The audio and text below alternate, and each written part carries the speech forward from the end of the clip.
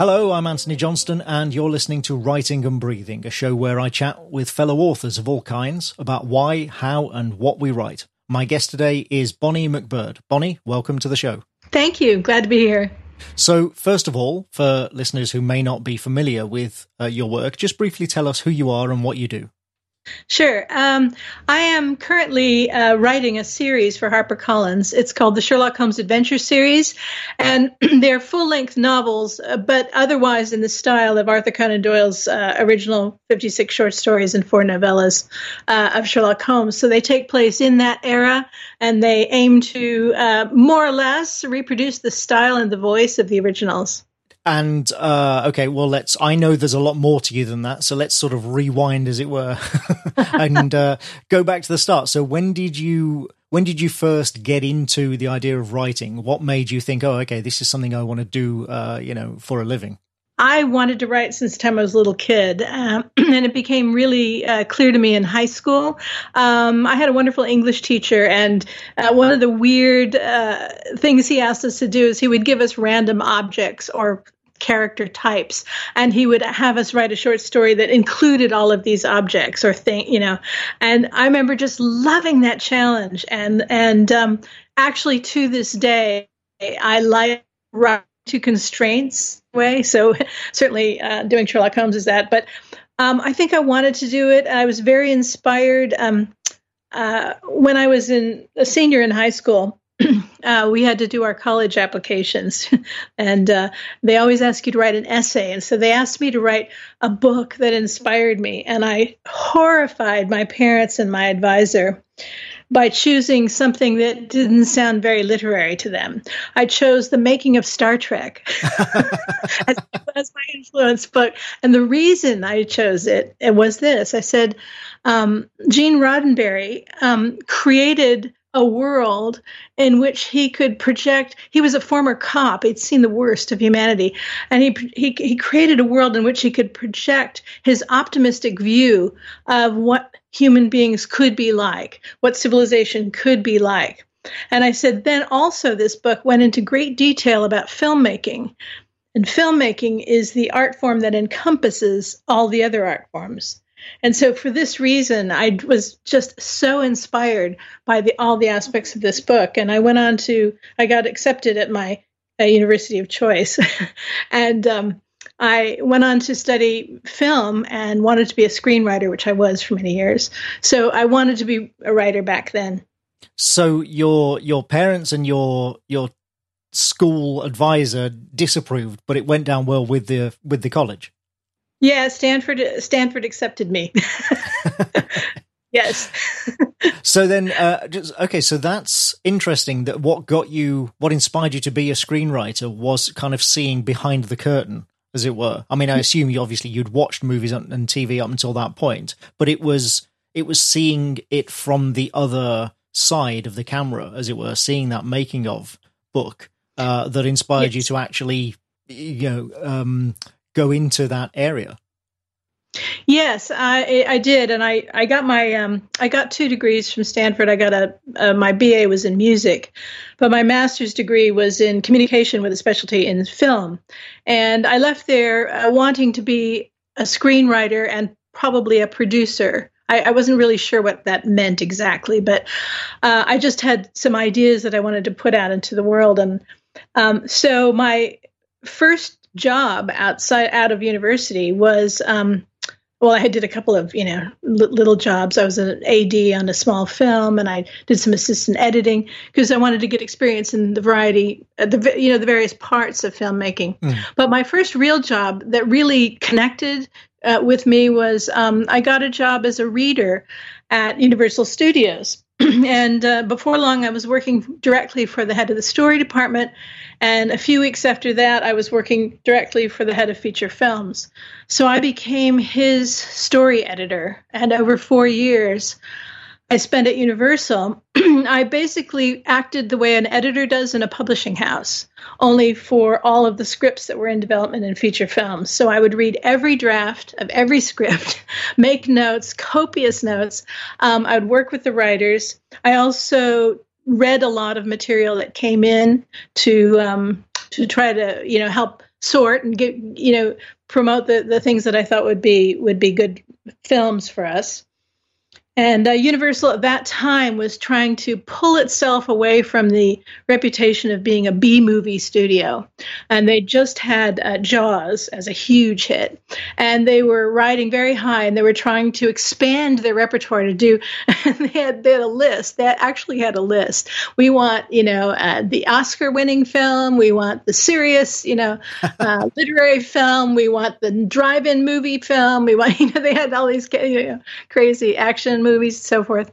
So anyway, I worked on a huge variety of them. And this gave me an incredible grounding in plotting, in pacing, and in how, screenplays are different from novels, and you really have to show because you don't have the benefit of, the inner monologue.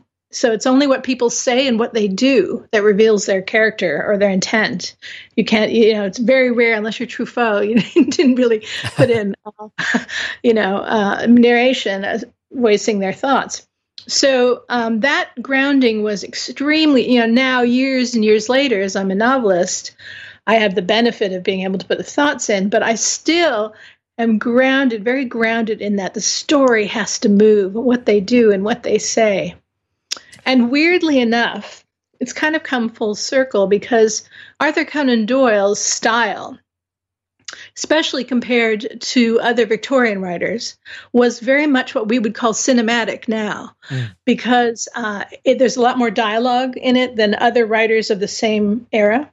Also, it's narrated by John Watson, and he's a man of action. So the story buzzes along. I mean, it does not, he'll set the scene with the winds and the cold and the fog and so forth, but he moves right into what's happening. He doesn't linger over that stuff.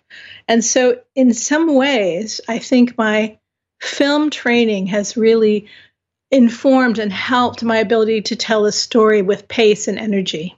Yeah, I think it's vital for that sort of approach to, even to prose fiction. I mean, the other thing about Conan Doyle stuff is that that struck me when I first read it when I was a young man was that something's always happening. Yep. As you say, compared to a lot of the other authors of that era, and maybe that's because of its roots in, the sort of as a magazine feature rather than as novels, all the short stories. But yeah, there is always, whether it's a conversation or whether it's actual movement and, action as we would think of it, there is always something happening in a Holmes story. There's no navel gazing.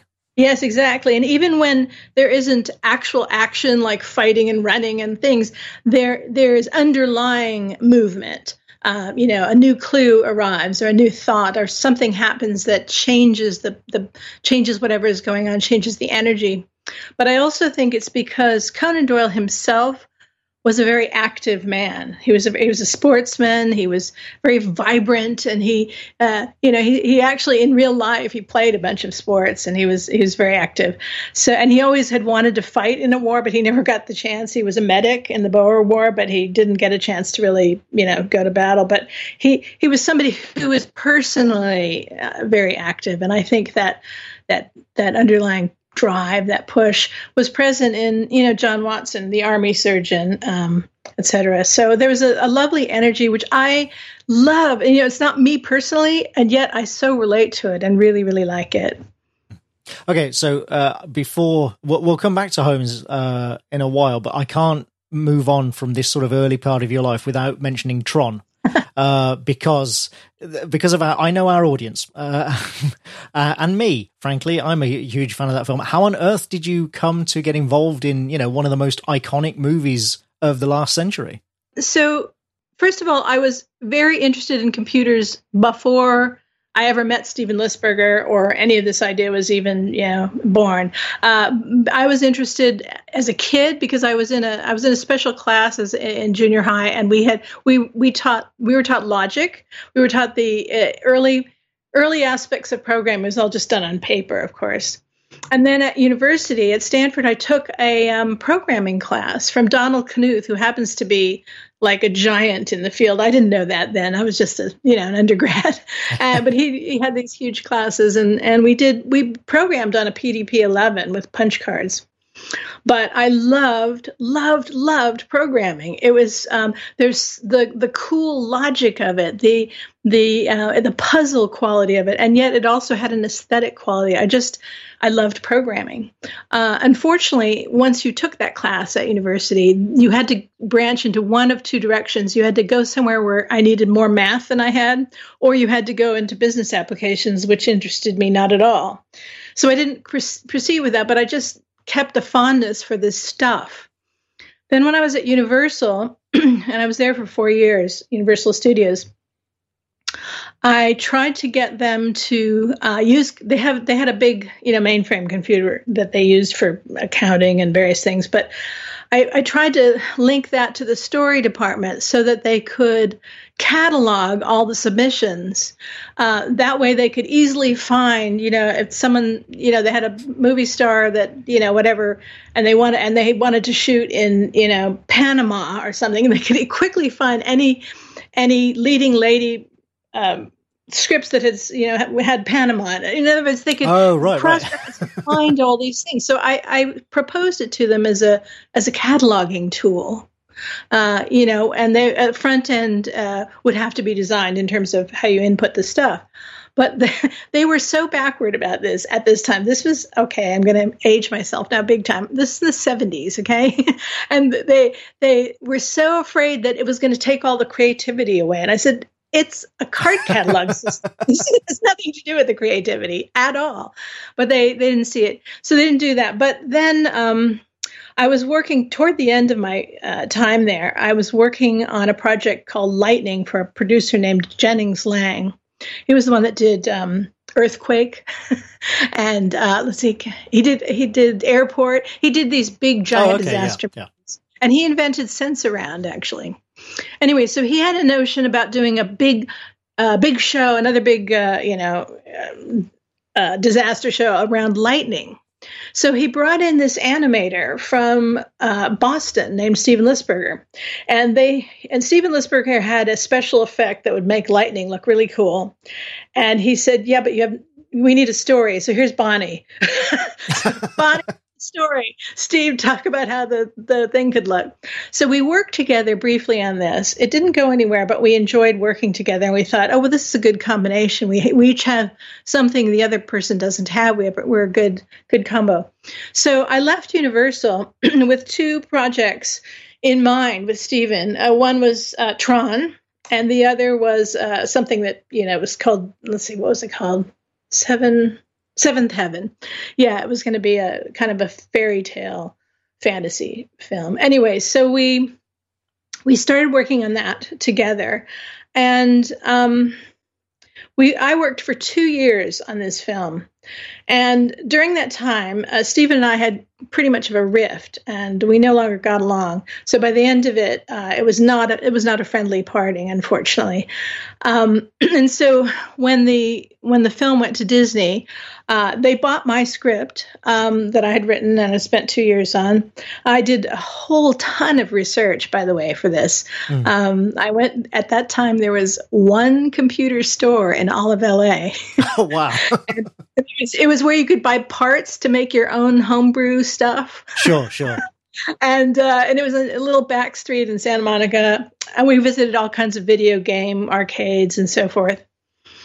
And so anyway, when I was at Universal, just before I left Universal, I saw Robin Williams perform in a nightclub, and I thought, oh my God, I love this man so much.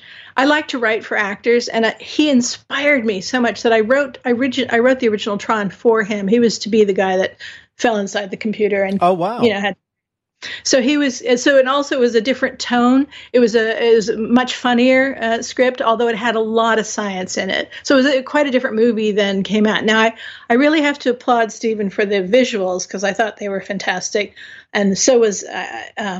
Jeff Bridges was wonderful, and so was the music. But the script, I'm embarrassed by the script. I was like, oh my God, I didn't write a line of that dialogue. I'm so embarrassed by it, honestly. But many things about the film and the underlying idea, I'm very proud of. But anyway, so Robin Williams was who I was aiming to have star in it. And then right before we made our deal with Disney, he had got Mork and Mindy, and then he took off, and then he wasn't available suddenly. Yes. He was just a young budding comic right before that. So anyway, so they went off and did it. And Steven and I, he had an idea of making it kind of quasi-religious and rather serious and so forth. And I felt that stuff should have been in the background and way, way underneath. You get it if you get it, but that's not the point of it. So we had a different taste quite a bit. But in the research for this movie, I went to Xerox PARC. I don't know if you know what Xerox PARC is. Yes, indeed. Yes. Okay. So for those who are listening who don't, it was where all the seminal work was done that created the computer interface we now know, which is the overlapping windows, the mouse, what you see is what you get, WYSIWYG, etc., and laser printing, a whole bunch of stuff. And Steve Jobs had a tour, and he was given a tour by Alan Kay about, 3 weeks. I can't remember this before or after. I got the same tour from Alan Kay. And Alan Kay is one of the people there who is responsible for this. His group, the Learning Research Group. He was one. He will be the first to tell you he was one of many, but he's largely credited with a bunch of this stuff. Well, Alan and I hit it off, and I hired him as the technical consultant for Tron. So we worked together for 2 years, and now we've been married since then. I was going to ask how you met, but there you go. You've answered it in advance. Yeah. So we've been married ever since then. And Alan jokes he thinks our marriage came out better than the movie, but we've enjoyed we really hit it off and have enjoyed being together. And but Alan was pretty turned off by how most of the scientific input was sort of dumped during the various. There were 8 writers after me, and all of that went under the rug. Oh wow, that many! Yeah, so he was disappointed because both of us had really. I had in my mind that there would be a very deep. Again, in the background, all the science was going to be real, absolutely real, so that the movie would work on about 1 million levels for people. It had to work, the top level as an adventure story with a lot of humor. Most of the humor was excised, but an adventure story with a lot of humor and incredible visuals. And then this crazy guy that falls inside. And then underneath all that would be like, what's really inside a computer? What's fabulous about it? What's dangerous about it? They're kind of like different lands. There's entrapment areas. There's places where you can get lost and you can get a loop you can never get out. I mean, there's all kinds of wonderful adventure stuff that comes from the description of what actually is in there. So some of that made it in, not all of it. But Alan was disappointed in terms of in terms of the science elements that were lost, and he took his name off of it. But nevertheless, I think some combination of the concept and the incredible visuals and also Jeff Bridges have made it appeal to a lot of people. Well, and there's also the fact that most people watching it, certainly when I saw it, and I saw it on release, I was like 9-10 years old, had no idea about, we knew that what we were seeing was a fantasy of a computer, but we also had no concept of what, how a computer actually worked. So all of that kind of would have sailed over my head anyway. The thing about this is that for any kind of fantasy or adventure even, I feel like having truth underneath it, even if it isn't apparent to the viewer, ends up resonating in a way. And sometimes they come back to it. Like I've been told many times that people have actually gone into computer programming because they were inspired as a kid by that movie. Yeah. Now, if they then later did that, they would then have seen, oh my God, all this stuff is like, this is really what's there. They then later would have gotten And then those people who were already working in it would have gotten it. And then that would have started another level of conversation about the film. So, no, it's not the leading edge selling point, certainly. I mean, I know that, obviously. But for the same reason, I like the science, or I insist, actually, that the science and the history and the objects in my Victorian thrillers are real. I was just going to make that same segue. Well done. So I was going to say, I've read the first of your Sherlock Holmes adventures, Art in the Blood, and you make a point in your notes, which are on your website actually, for that book, that almost all of the science in it, well, no, I think all of the science, but certainly almost all of the fictionalized ways that science is used are very much grounded in reality and real science. Yes, I guess I'm a science groupie in a way. I'm not a scientist. I'm married to one. I sure know the difference, but I'm kind of a science groupie. And yes, and I want my stuff to be real, even if I don't know it at the time of reading. There's a verisimilitude that is important, I think, whenever you're dealing with either science fiction or with, historical fiction. Actually, any fiction, really. Yeah, I mean, I try to do a similar thing with my cyber espionage thrillers, where I will, most of it is based in real technology. I will occasionally take leaps, which obviously I have the benefit of doing because I can they're set in the present day, so I can imagine things that might happen tomorrow. You can't do that with Victorian things, obviously.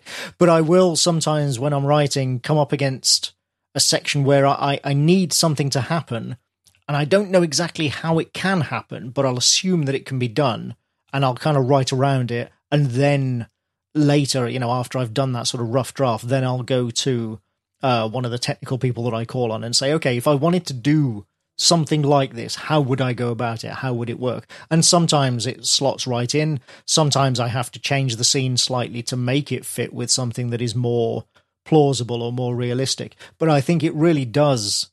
Doing that gives you a certain, as you say, a verisimilitude that kind of just benefits the book, not only for people who do know those details when they're reading it, but also even just the casual reader. I think you can tell sometimes when the science of something is real, whether or not you actually know it factually for yourself. You just kind of get the impression. Yes, I totally agree. Anthony. It's interesting because what the process you just described, I would call reverse engineering. And I do exactly the same thing. So in the book that it's about to come out, I had to have I had a scene in which an escape artist self-immolates inside of a device while on stage. That's a hell of a concept. I like that. Yeah. Anyway, so I had an idea about how Holmes would figure this out and what was left on what residue or whatever was left. And so I said, can this happen? Can this happen? And I found my experts as well. And I usually have a little group of them for each book because they kind of, touch on different aspects of science at the time. And, I said, could this, so I did exactly what you what you just described. And, then I went back and changed it so that it was plausible. It would really happen. And do you find, Anthony, when you're doing this, that every now and then some little glint of gold happens and you've nailed it? Oh, absolutely. I've talked about this before with other writers about this part of the process where sometimes, and this happened actually in the last Brigitte Sharp book, I had a thing like that where I wanted something to happen and I went to a friend, a very sort of technically knowledgeable friend, and said, okay, I want something like this. What would you suggest? And the conversation we had actually not only solved that problem in a way that I would never have thought of, but also gave me inspiration for something else that happened later in the book that was completely unconnected. But I thought, oh, hang on a minute, I can use that elsewhere as well. It's so funny. Yeah, isn't that fun how that serendipitous thing happens? And I feel like it's kind of a sense of smell as a writer. It's like, this smells good. Or it's like catching a glimpse of gold in a big pile of pebbles or something. It's like a sensory response to the idea. And it has legs, or it's going to sometimes when I teach my screenwriting class, I say every scene should have octopus arms of plot. to other scenes. And so it's these octopus arms that extend out, and you go, oh yes, this can pay off here, or I can bring this back, or I can set this up this way, or, suddenly you just know that this is gold. And so I wanted Holmes to look inside this thing and see fingerprints burned into the side of it, and that was impossible. that would not happen. And so I was like, oh darn, that was such a good image, but that won't work. So then I had to, like you just described, reverse engineer. What are some of the things that could happen? And then I found one that really worked. So, but yeah, that's the fun part to me, is that stuff. Do you find that fun?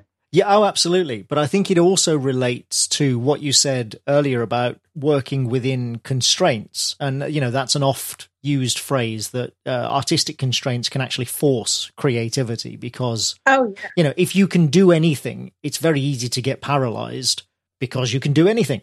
But if you have restrictions, and if you have these limits of what you can do, but you're free to do anything within them, then it does force you to come up with workarounds and think of new ways to approach something. And I find that's often the same with those technical and scientific, or even just factual aspects, where not science per se, but simply looking up, researching the facts about, I don't know, a location or an event or something. Yes. And they will quite often spark ideas which make you think, oh, okay, well, I can't do that, but I could do this. Yeah, exactly. So fun. I mean, that's where research is just so incredibly fun. And I like to go to places too. I like to go where I'm setting the thing. And so like for my second book, Unquiet Spirits, it has to do with the whiskey business. And so I very early on took on a whiskey expert who led me through, various distilleries and so forth to visit. But he told me among them was one way out in Islay, and the island of Islay, and it had the complete distillery equipment from the Victorian era extant and working. Oh wow!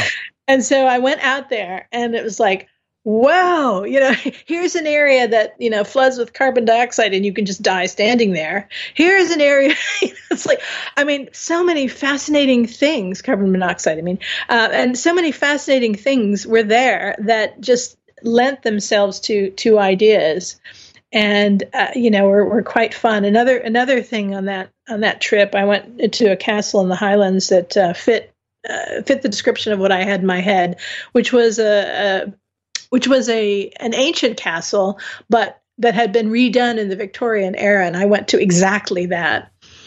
And they had something there called an ice house, which looked like a little stone hut from the outside, but underneath was this very deep pit, and they would fill it with ice and use it all through the year.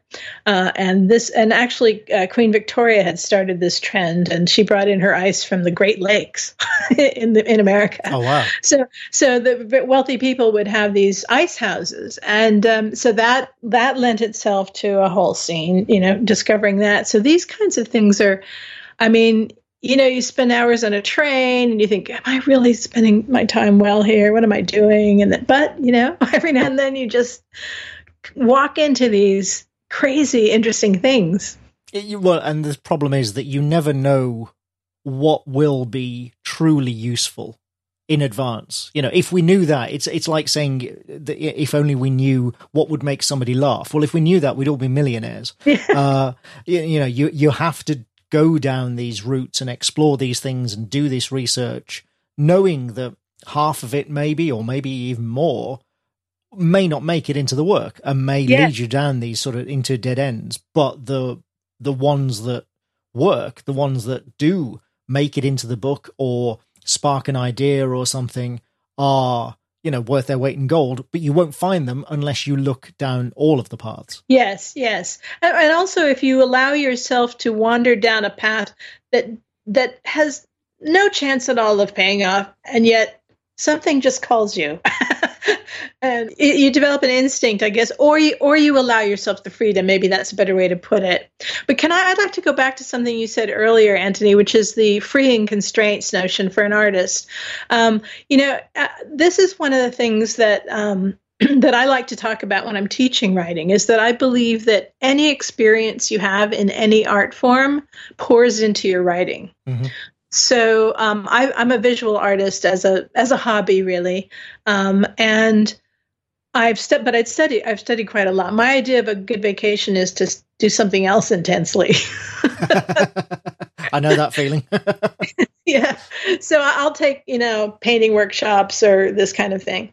Anyway, so a wonderful art teacher named Betty Edwards, who wrote Drawing on the Right Side of the Brain, she talks about freeing constraints in a really interesting way. She said, if you give tiny children, a blank piece of paper and every color of crayon on the planet and just say, oh, do whatever you like. A lot of them won't know what to do or don't do much, or they'll just make a big mess, and it's kind of eh. But if you give a child and you say, pick 3 colors or pick 2 colors and trace your hand and do whatever you want with that idea, these 2 colors in your hands, tracing your hands anywhere you want or in any way, suddenly they get artworks, these beautiful things these kids have done, tiny children with their hands in a couple of colors. And it's because the selective ideas are smaller, so that what they can do is more playful and more freeing. So, and comes out better. So there's something to be said about freeing constraints, but an artist facing a blank page, or a writer facing a blank page going, I can just do anything, sometimes that's not the best thing. Yeah, no, as I say, it can induce paralysis, can't it? I've certainly had that where, I'm kind of, as you say, effectively looking at the blank page going, well, I can do anything here. And that you just stare at it going, but I can do anything. That's like, how can I be expected to make a decision? Right. It's too much freedom, really. Yeah. So you have to define your goals. And then, so there's some kind of I always think of that, I guess it's from the first Star Wars, when those little, I forget what they're called, even they were shooting down the tiny tunnels trying to get to, in the Death Star trench. Take out the Death Star. Yeah. And it's like a little to the left, a little to the right, and you're dead. It's just going to be right down the line there. It's like we got this little tiny thing. So you've got to find your groove. You got to find your groove and then fly down it courageously. Because when you do that, you get to the essence of what working is, what the thing that works is. And it's, to convey fear or to bump the plot along or to show something about this character. I mean, there's a thing that you're doing that is a storytelling element that you need to convey. And there's usually more than one way to do that. Yeah, exactly. The other things are just window dressing. So, of course, on the page, we don't have budgetary constraints. No, indeed. No, but you do have, and I mean, this touches a little on something that I wanted to ask you, which is why, I mean, I'm assuming that you love Sherlock Holmes. Fair enough. Many of us do. But writing Holmes is a double-edged sword, maybe a triple-edged sword, because you've got, I mean, there have been so many versions that everybody has their own mental image of what Holmes is and who Holmes is. And so on the one hand, you get the benefit of not having to do the legwork, if you like, of introducing the character because everybody knows Sherlock Holmes, but you're fighting against everybody else's mental idea of who Holmes is. So it strikes me that it's a really tricky balance to strike. And I'm wondering why you decided to go in that direction rather than making your own original Victorian detective or something for these stories. Well, that's a very good question. I sometimes ask myself, Anthony, because it is laden with, bombs and, landmines and stuff, because people are so incredibly opinionated on it. And also there's so much. And unfortunately, there continues to be quite a large number of these, many of which are awful, but some are good, but there's a lot of it. The reason I did it actually was, I got very ill, a few years ago and, very dangerously ill and had several surgeries and so forth. And at the end, I'm quite fine now. It's all done and over. But good. When I came out of that, I looked at my life and I have very few, bucket list items. I've done most things I want to do. And I thought to myself, what is it that do I have a bucket list item? Because I came very close to dying, and that makes you go, yeah. So I thought, okay, so what is it that I really want? I want to write a novel. And I said, well, that's going to take me a year or 2 years. I know it, because I know what it takes to do that. Who do I want to spend that time with? Well, Sherlock Holmes just popped out. I've loved Holmes since I was 10. And I keep reconnecting to that character throughout the years. Of course, I watched all the Basil Rathbone, as a kid, and but then going on through the years, I fell in love with House. I fell in love with, there was young Sherlock Holmes. There was the Granada series just blew me away. I watched them over and over and over. And then Robert Downey Jr. had just come out, and Sherlock was just starting. And I just realized how much I love this character. So I thought, okay, well, this is going to be really hard for all the reasons you just mentioned. First of all, everybody knows Holmes. Everybody has an opinion. Lots of people are doing it. And also, it's just really hard, actually, because you have to deliver on paciness, you have to deliver on period and all the details, you have to deliver the language, you have to deliver the actual sentence structure that he used, and you have to get inside the mind of an army doctor, a Victorian male army doctor. There's just every impediment in the way. And I just said, oh, how fun, free and constrained, right? And I'll do it in sonnet form too. Anyway, so I just said, I got to do this. This will be crazy fun. And I said, I'm just going to do this for myself, and I'll self-publish, and I'm not going to worry about it.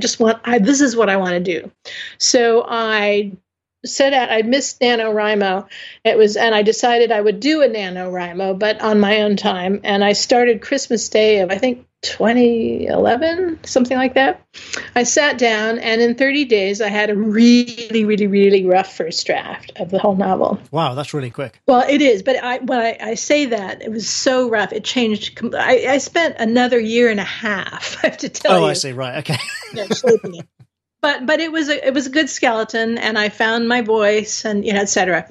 So because I didn't do any research or not much research in those 30 days. But anyway, I did kind of what you suggested, which is, I want this kind of thing to happen. So it could be A, B, C, D, but I have to see what's really possible, in that time and place, so forth.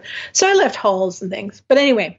So I plan to do this and self-publish. So I even picked out a publishing name. I'll just try to get an agent. So I just put it out there. And meanwhile, I'm working, and all of a sudden I got an agent. And she said, I really love this. I'm going to sell this. And I thought, well, she's not going to sell this. But go ahead. So I meanwhile fixing and working on it. And she sold it to HarperCollins. And I was so thrilled. And then it turned into a 3-book deal and then a 5-book deal. And the first book was published in, I think, 14 languages or something like that. That's the one you read. Mm. And so I did not expect this, Anthony. And I really, because of all the reasons you said, there's so much Holmes out there, everybody has their idea, et cetera. But all I can say is I wanted it to work for the most fanatic Holmesian, somebody who really knew the canon perfectly. I wanted it to work for that person. And I also wanted it to work for the casual reader who just wants a great ride. And I wanted it to work for people who love Benedict Cumberbatch, for people who love Robert Downey Jr., for people who hate Benedict Cumberbatch and Robert Downey Jr. I just wanted it to be an essential Holmes that would work for as many people as possible. But mainly it had to work for me because I was writing it. But I love the real original Holmes. And so primarily it's based on the original character. And a lot of people describe Holmes as being kind of an inkblot character. You see in him what's already in your psyche. And in fact, there's a lot of mystery to the character. He's not really a fully rounded, filled in character. And so we project onto him our own strengths and weaknesses. So one of the things I decided to do I also made some decisions going in. I said, okay, he's done 56 short stories and 4 novellas, but no novels of Sherlock Holmes. What would make what would be different about a novel starring this character? What would have to be different? And I came up with several things. One is a novel needs to deliver some thematic content. It really does. I think even a genre novel, and I don't really like that term because I think novels are novels, but even an adventure novel, even a science fiction novel, even these things we call genres, mystery, need to deliver some meat, which is theme to me.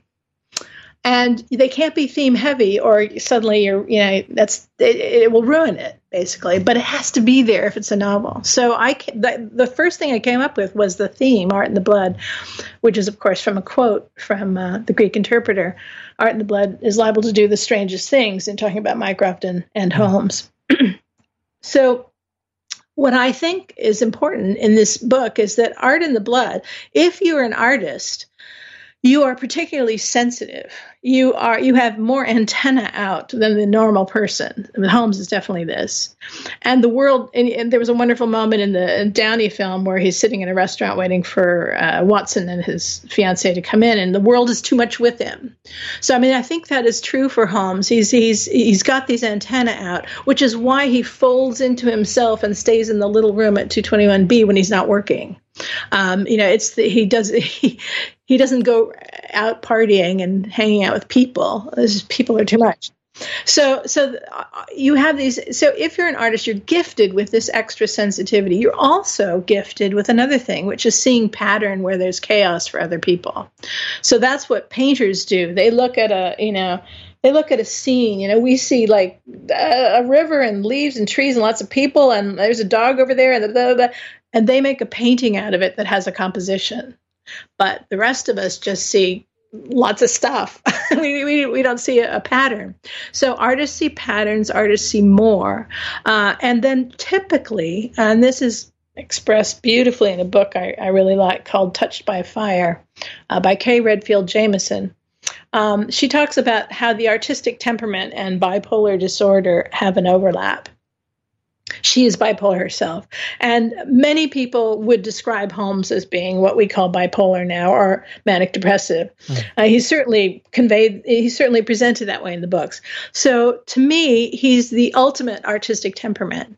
And if you look back at Victorian times, Victorians, when they called somebody artistic, in quotes, that meant several things. First, it meant flaky. it meant very emotional, and not reliable. And it could also mean gay, because they also men who were artistic were sometimes were gay sometimes. So it meant a lot of different things, but none of them were flattering at that time. So what is it? So I believe Holmes definitely has an artistic temperament, and so my theme was, what are the perils and the gifts? How do they trade off? So there's art. The woman whose child has vanished. She's an artist. There's an art collector who features strongly in there, and there's people who talk about art and buy art but aren't artists. And what does that mean? And how do they look at artists? And what is the vulnerability of an artist? Why artists have superpowers, which Holmes does, but they also have other things that hold them back. So that was the theme. So I decided, going back to what would make a Sherlock Holmes thing into a viable novel, it needed a theme. Then the other thing it needed was a different kind of plot structure, because Holmes, in a short story has a plot structure that looks like a Japanese bridge, just a simple arch over a little stream. And beginning, middle, and end. He figures it out. But a novel needs a more complex one. And if it's going to last, 85,000 words or 90,000 words, there can't be a single case, because he'd be done by page 30 and that'd be the end of the book. Yeah. So there needs to be more than one puzzle, and it would only be elegant if they if they combined in some way, if they somehow, connected. And so that became my challenge. And those were the things I set out to do while maintaining a Doyle-like pace and so forth. Yeah, I mean, you talk about expectations, and I think the converging plot, multiple puzzles that then turn out to be the same thing is, I think you have to do that, and there are many mystery writers who do that, many non-mystery writers even who do that. I think you kind of have to, don't you? Because you just feel, I think the reader would feel cheated otherwise. You'd be like, well, why am I reading about this story if it has nothing to do with the other one? Yeah, exactly. Well, they do need to overlap in some way, and how they convolve is either elegant or not. And you aim for elegance, I guess. And the thing, yes. So they have to convolve, and then you have to, with Holmes, you have to deliver on certain things. You have to deliver on the friendship between Holmes and Watson, because that's an absolutely key and bedrock element of these stories, and also one of the main attractions, I think. Absolutely. Yeah, it is. I mean, it's the friendship of the millennia, really. Everybody would like to have a Watson, but everybody would like to be a Watson to someone as well, I think. So the flip side of the, as you say, the pressure, because there are so many other Holmeses out there, it's been done by so many different other people. But kind of the flip side of that is that because there have been so many different interpretations, and even so many of the well-known interpretations are so incredibly different in their approach, do you find that brings you a certain amount of freedom as well? Because there's other than Conan Doyle, there is no one definitive Holmes. I've never thought of it that way, Anthony, actually. To me, there is a definitive Holmes, and he's somewhere out in the ether, but I mean, Conan Doyle created him. And then there are interpretations, but for example, I think, I have friends who are, who are purists and who hate BBC with Sherlock, with Cumberbatch and Freeman. I love that show, by the way. And then there are people who hate Downey because it's too much action and, it's too flippant, or I don't know what all, or he's not tall. They don't like it because he's not tall, or he doesn't dress right. People will take umbrage in the certain things that differ. But to me, there is an essential Holmes out there, and he's in my head, and he's pretty clear right off of Conan Doyle. And so if I sometimes hear Cumberbatch's voice when I'm writing, well, first of all, I chose to write about them when they're in their 30s. I set the dates of all of my books now. The fourth one's about to come out. They're all in their 30s. So they're young men. Okay. Because, we sometimes think from the Basil Rathbone and that era of stuff that they're all always in their 60s, but no. They're pretty vibrant 30-year-old somethings, So in my head, they are who they are, and I don't hear just a single actor. Jeremy Brett comes in. I think he's very theatrical, just as Holmes was on the page. Holmes would get up and leap over the back of the sofa to answer the door. And Jeremy Brett did that, and they theatrical. Well, it's right on the page in Conan Doyle, So he's pretty clear as an original character. So to me, it isn't really far off. All right, I don't feel like I'm taking liberties in that sense. But the other thing, one of the complaints that some people have with the modern dramatizations is that they're too action-oriented. And sometimes reviewers have said, well, she's a screenwriter, she'll put all this action in there. And it's like, well, to that, I would have to say, if you look at in the aggregate of all of Conan Doyle's adventures of Sherlock Holmes, there's a tremendous amount of action in there. He falls into quicksand. He gets nearly strangled. He boxes. Someone has knocked out a tooth. He had a fight and he sent the other guy home in a cart. And endless numbers that they're running here and there. Not to mention the number of times that Watson pulls his gun. Yes, exactly. There is action. It's just that in a single given story, given this little structure of the Japanese bridge, the simple structure of a short story, it might happen once. It doesn't even happen in every story, but it might only happen once. Whereas in a novel, because like you said, things have to keep happening. So, a novel is a long form, just as a movie is. And this is where I think my movie thinking comes in. It's not so much that I need to put action in. It's that a movie is like a suspension bridge with a lot of different columns that suspend the bridge across a wide river. In other words, there's a bunch of these, as opposed to a Japanese bridge, which just arcs. It has a single arc over a stream. So because you have each one of these things that support the bridge in a long form story, such as a movie or a novel, these are big, like, emotional turning points, or they're action turning points, and you have to have enough of them to sustain the length of the piece. And so that's why there's more action scenes in my Sherlock Holmes novels, not because I'm a movie writer and I'm writing for a movie and I want them to move around. It's because you need this to sustain the length of story. And also, so I think earlier you said, how are mine different? So one is that I have a theme. The other is that I'm creating long form, and I'm extremely aware of what that the requirements of it, what that structure requires. Yeah. I'd be really interested, actually, to know. You're talking about sort of all the different versions of Holmes and hearing actors' voices occasionally and things. I'd be really interested to know if the responses have varied, if you like, from people as to whose voice they hear when reading it. Because while I was reading it, I absolutely heard Jeremy Brett's voice in Your Holmes. I mean, like, every line I could just imagine being spoken by Jeremy Brett. But I recognise that for me, that's because he's the screen version that I grew up with. I had read the stories as well. But obviously, for my generation on screen, Jeremy Brett is Sherlock Holmes, in the same way that, for a certain generation, Sean Connery is James Bond or something, or Tom Baker is Doctor Who. Those interpretations, those versions get burned in your mind. So I'd be really interested to know if you've heard from other readers for whom, who might hear Benedict Cumberbatch's voice instead, or Basil Rathbone's voice in your work. I actually have had all of those comments. In fact, one person said, "Oh, this is too Benedict Cumberbatch for me. This is not the real thing." And I'm like, really?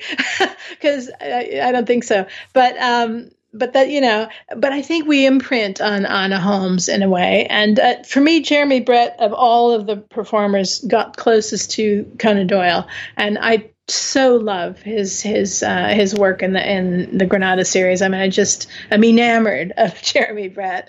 But I do also, like I said, I do love Cumberbatch and also Robert Downey Jr. So to me, they're all kind of a variation on the original, but Jeremy being closest, I think.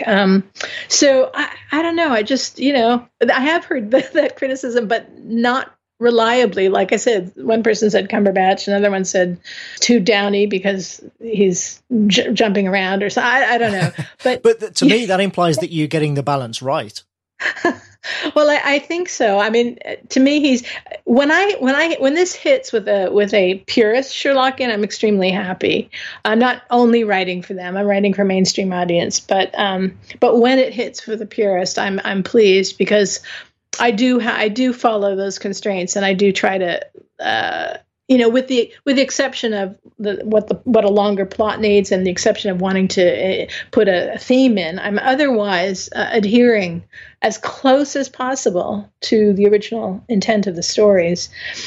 So it's fun. Again, it's like so many constraints, Anthony, that makes it fun.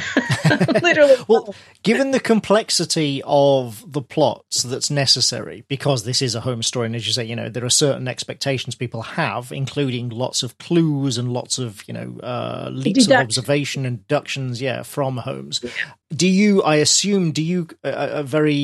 Well, for the first one, you clearly didn't, but maybe as you've gone along, do you outline quite strictly, or are you a bit more loosey-goosey in your first draft? I'm very loosey-goosey in my first draft, although I know the main crime and I know who did it. Right. I don't know how he arrives at it, and I'm not sure yet how the A, B, and C stories convolve. So that is found along the way, and then it's done by many drafts. If I could outline first, I know I would save a ton of time. I've never been fully able to do that, so my process is like I said, I have a concept. I have the theme. I usually have the theme, the title of the theme, the main villain, and who they've killed or who is endangered or whatever. I have the main, the A story in my head. But then the rest, I find I wish I could be more of an outliner, but I'm more of a pantser once those things are determined. You use that term, pantser? Yes. Although that's actually less pantsing than some authors I know. Yeah. No, it's not completely pantsed, but chapter by chapter, it definitely is. And I have tried to make myself outline because I think it's a more efficient way of working, but I just can't really do that. But I'm always experimenting. I use Scrivener as you do. We've talked about that, I think, when we interviewed you for the London CWA. Scrivener allows you to work in any multiple methods, really. And so I've tried a variety of things using Scrivener, but I am a pantser by nature. And so forth. Presumably that means then that you're doing a lot of heavy lifting in your revision after you've got that rough draft done and you've figured out by the end of it, you've kind of figured out, okay, so this is where it's going and how it's all going to fall down. But the draft presumably is very rough at that point, and that's when you go back and do all the heavy lifting in that revision. Yes, interestingly, I just finished my 4th book and I'm about to start the 5th. Interestingly, as I've progressed in this series, I've found it's less rough at the beginning than it was the first time. And that's partly because I think I've learned and I've developed over time where I start to go, okay, I need to connect A and B by now. Yeah. Or I'll be writing along and I'm going like, too much talking, something needs to happen. or something like that. Or we are on a breakneck pace for too long, we need a breath. And I just start to sense that. So so those will factor in earlier now than they used to, and I think that's just by virtue of the fact that I'm on my 5th one now. But so I do think there's a learning curve, and I must say I really enjoy working on these. But you asked me something earlier, Anthony, which I didn't really answer, which is why would I not want to write your own original Victorian detective? Yeah. Well, I certainly have that in my head, and weirdly, I live in a Victorian building built in 1890, one block off Baker Street, and in this building. I'm sitting here in the sitting room of this building, and I have an entire concept that takes place in this flat. Oh wow! Of three women who are roommates and who are very different from each other. So I do, in fact, actually have a concept for another series. So are you planning to take that up when you've finished with the 5 Holmes books?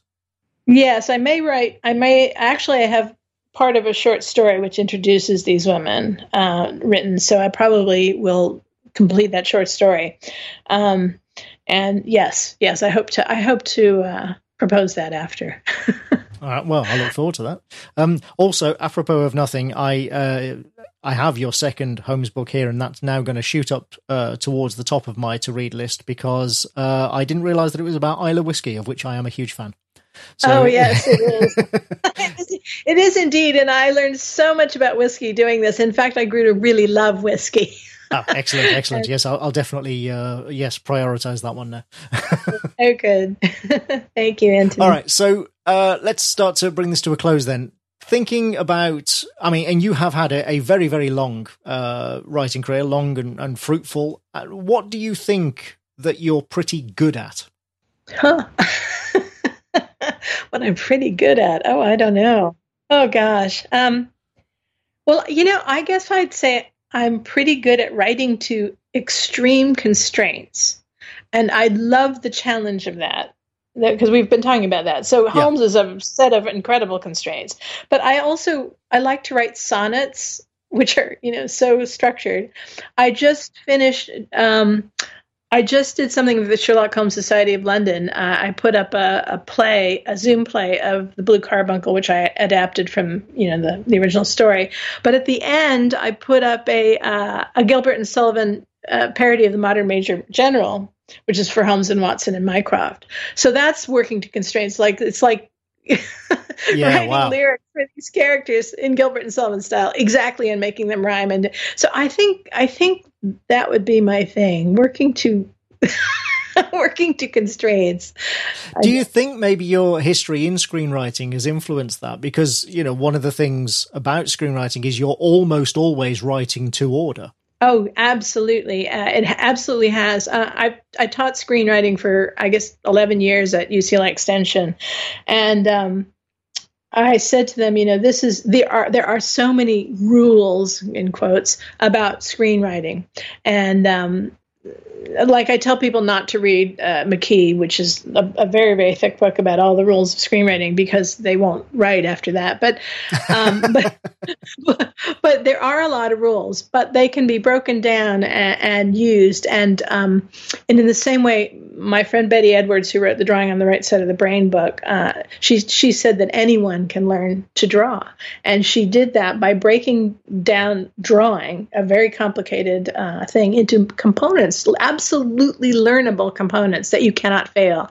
And then she stacks these components, and then suddenly you can go in through the course of her book, or through a 5-day course with her or someone teaching her method, you can go from drawing stick figures to drawing a self-portrait that's shaded that looks like you. How interesting. So writing, I believe screenwriting is all structure, as they say, but it is absolutely learnable when broken down into its components. And those components do apply to good writing of all kinds. And you're not quite so constrained, because, as I said, you can have the inner voice and lots of, things, and you can do things that would cost too much on the screen and so forth when you're writing a book. But those things absolutely do help. And so having to write to those constraints is, screenwriters often can become very, very good novelists. All right. So turning it around, then, what do you wish you were better at? I wish I was better at what your book is precisely about, the organized writer. Anthony, seriously, that book blew me away. I have so many books on organization and so many time management and all this stuff. But your book kind of nailed everything for me so beautifully. I have to tell you, one of the things I took from your book that I'm doing right now, this is what I wish I was better at, is time management and prioritization. Okay, those are the two things I wish I was better at. So I'm now putting these on my calendar. I'm putting these large banners of what is the main thing I'm supposed to be working on right now. Like right now, I'm supposed to be finishing my annotations for book 4. Okay. So that goes across all these bunch of days, like however long it's going to take me. And then at the same time, I'm also supposed to finish an article on Holmes and music. It's due at the end of next month. So I've got those like bannered across, but I didn't put hours of them actually in the hourly calendar. So they're up there, but I didn't actually schedule them in as time blocks. And so time management, oh my God, you're so good at that. And just your whole, all of your suggestions for organization. So everything in your book is what I wish I was better at. Oh, bless you. You're very kind. All right. What is something that you have read recently where the writing really impressed you, and why? The Windsor Knot is really, really fun. It's Sarah Bennett, I believe. And anyway, it's the Queen solving a mystery, solving a murder. and it's very funny, but it's very smart, and it's subtle. And she's done her research. She's been a royal watcher for years and likes the Queen. It's done with kindness and tongue-in-cheek, but it seems like all the details are really accurate, and it's fun. It's just like insanely fun. So it's The Windsor Knot is my current favorite read. All right. And what work of yours would you recommend our listeners check out if they haven't read anything by you before? Well, there are 3 books out right now, and I think I might suggest The Devil's Due, which is the 3rd book. They each one works as a standalone. They're sequential in time. It was 1887, 88, and 89, but you don't need to read them in order. But my fourth book, which is called The Three Locks, is coming out in March in the UK and April in the US. And I think that one's going to be a lot of fun. It takes place in London and Cambridge, and includes the very famous Cavendish Labs. There's three young men who are in love with this very spiteful young beauty who disappears. And one of the young men is a scientist at the labs. The other's a priest, and the third is an aristocrat. So it's quite fun, and takes Holmes in and out of London. There's also a famous escape artist who dies a terrible death. There's quite the self-immolation that you mentioned earlier. He self-immolates on stage, and then she says with a grin. Anyway, as only a crime writer could say, right? And then let's see, Watson receives a mysterious box from his past, and it's locked, and it's an absolutely impenetrable lock, which there are, I've discovered in my research. So it's about 3 different locks. Sounds great. Bonnie, where can people find you online? They can find me at www.macbird.com. I'm on Twitter as @MacBird, and then I have a Facebook page called The Sherlock Holmes Adventures by Bonnie MacBird, and I have quite a few people on that. All right. Bonnie, thank you so much for coming on the show. Oh, my pleasure. Thank you so much. And thank you all out there for listening to Writing and Breathing. If you want to get in touch, go to writingandbreathing.com for links to email and Twitter, and that is also where you'll find all of the previous episodes. Writing and Breathing is a 7RQ production and is made in England. Remember to write, remember to breathe. I'll see you next time.